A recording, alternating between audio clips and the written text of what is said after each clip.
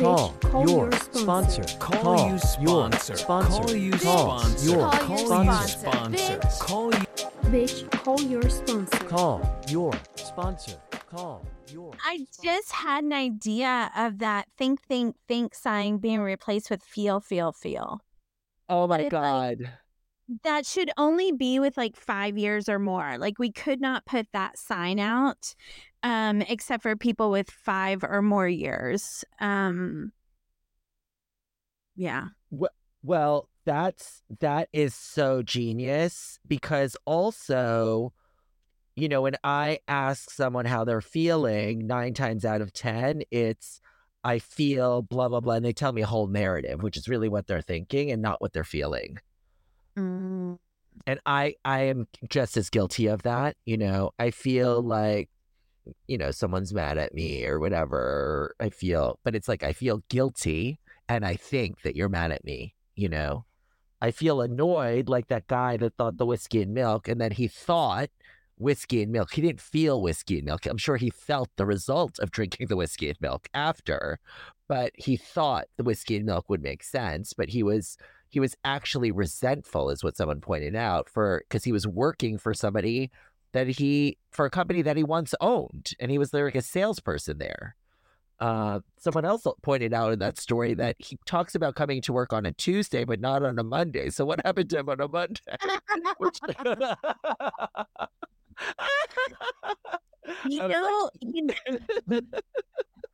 You know what all this is reminding me of is Inception, the movie Inception by Christopher Nolan, because what happens is that instead of being in the present moment and feeling what we're supposed to feel, we go off on all these divergent paths and get so far from what the reality is and just feeling what we're supposed to feel in the situation.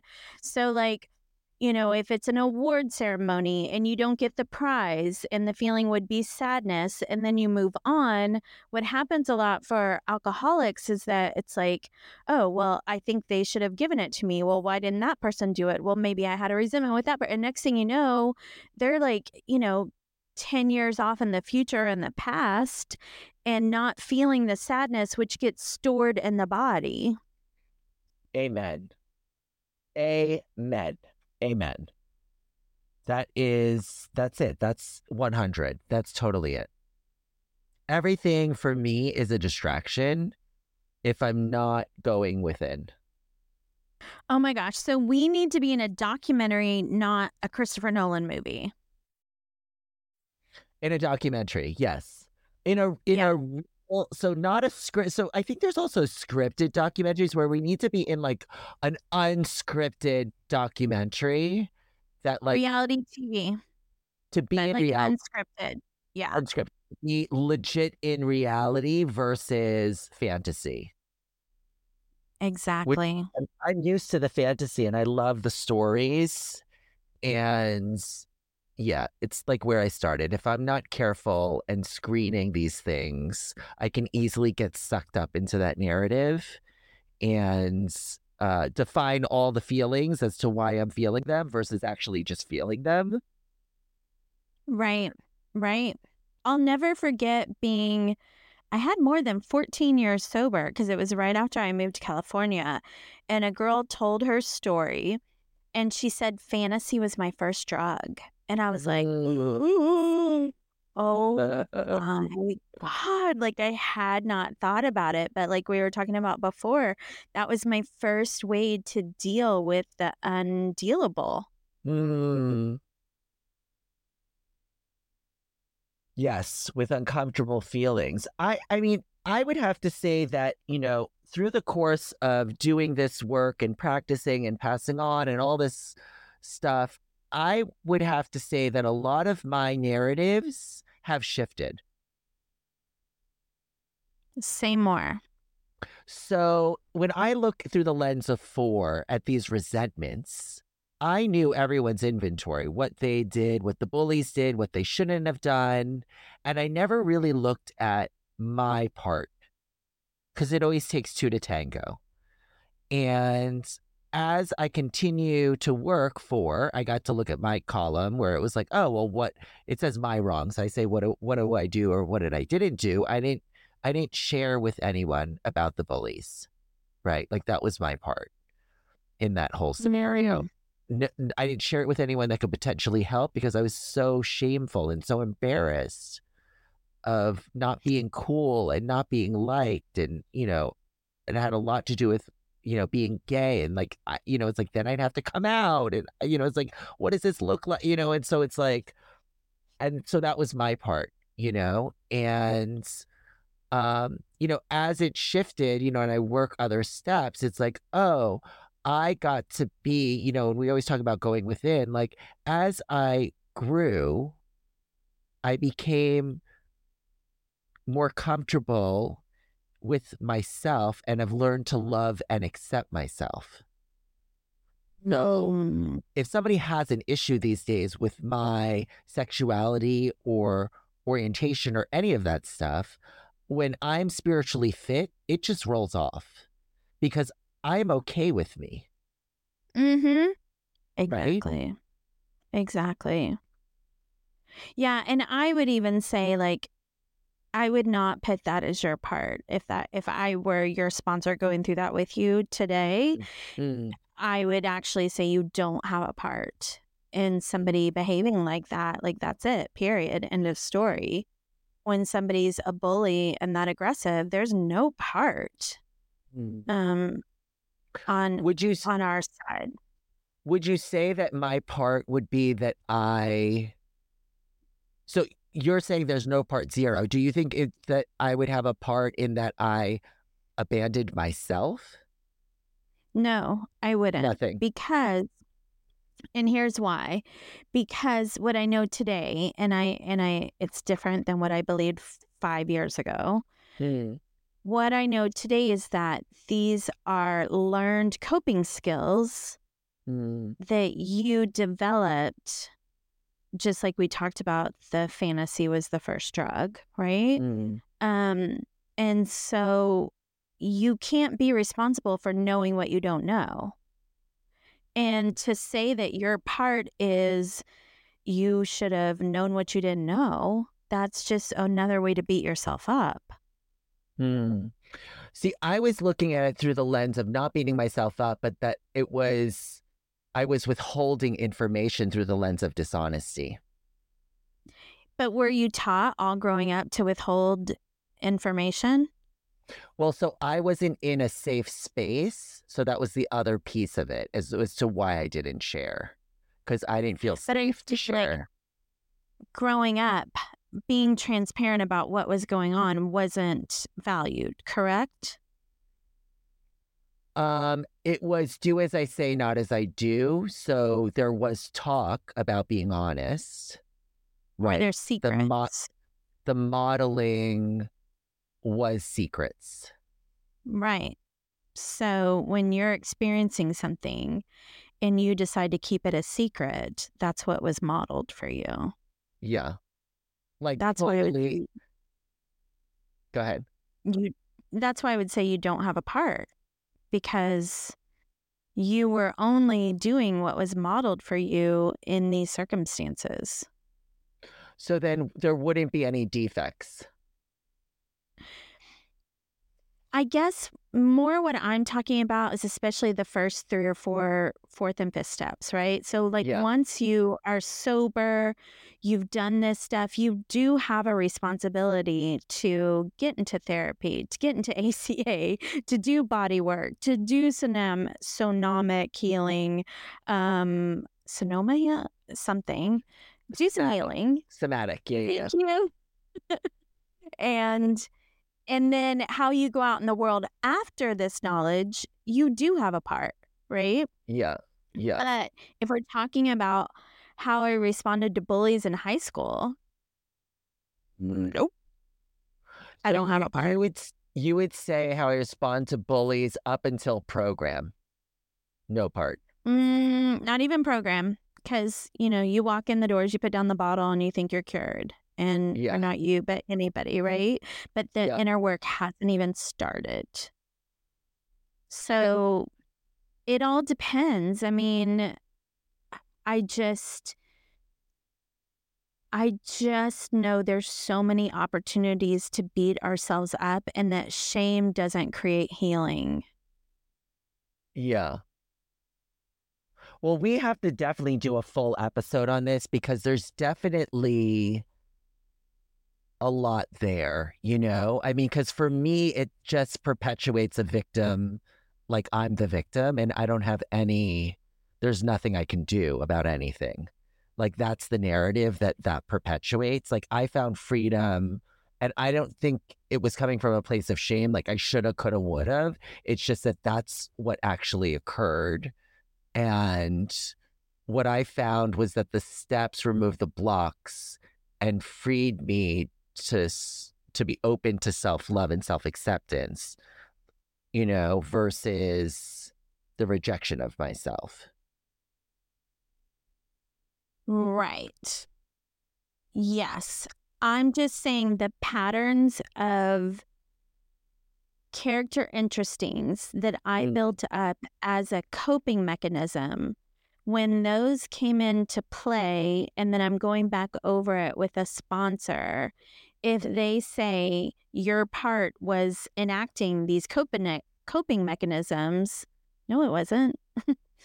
Like that was ingrained. That was survival. And I'm talking about the past too. I'm not saying I get let off the hook for the rest of my life, but I am saying I will no longer accept someone, you know, and I've had to go through this recently with my sponsor where I call her and say somebody at work was gossiping and I overheard the gossip and I'm wanting to take action. And she said something like, okay, so your part was being offended by the gossip. And I'm like, no, it wasn't. I was offended by the gossip. That's not my part. That's my human. And, you know, what I don't know. I'm so unwilling to beat myself up and shame myself for the reactions. I'm not doing it. Yeah. Well, I want to definitely do a different episode on this. I mean, to wrap up the think piece is this idea of, for me, the think is how I can judge a book by its cover. And I think I know the story, right? Like the book talks about the prosaic steel girder, where it looks like a solid piece of steel, like an I-beam in construction. But in reality, on the molecular cellular level, it's whirling electrons that are in movement. I don't see that movement, right? And when I first came in, it was like me comparing my insides to people's outsides. I was having some sort of feeling about me and my worth and whatever, and comparing myself, my insides to your outsides, assuming that whatever was happening outside matched the insides, you know? And for me, that's like the continued practice of like, just because I think something, it's definitely not 100, you know? And like, can do that in a meeting. I see someone sitting in the front. I'm like, oh, I know their story, you know, and they share and it's like jaw dropper, crying, like, oh my God, I so identify, or whatever that is, you know? And that for me is the difference, you know, in the thinking, where I can continue to stay open, notice my thoughts, you know, that's so interesting. And then have a new experience. So we're at our 5. Do you have a question? Do I have a question? You have a question. I definitely have a question. Okay. My question is, what is something that you thought, what is something that you thought you didn't like and have learned to love? Contempt prior to investigation is basically what I'm saying. Like, where is something that you had contempt for, and then upon further investigation, you love? Okay, this is a good one. And I think it goes back to the responsibility, where it talks about in Keys of the Kingdom that where we used to run from responsibility, we find ourselves successfully shouldering it.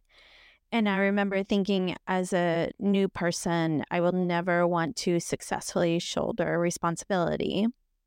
And now, as I was talking about with that event stuff, where I really like how having a situation come up and trying to have my brain or higher self or higher power or whatever pop a solution in that's going to surprise and elevate the situation is so exciting now.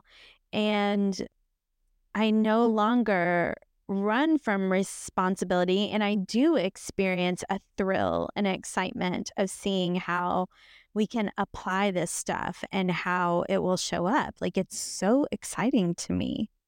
What about you?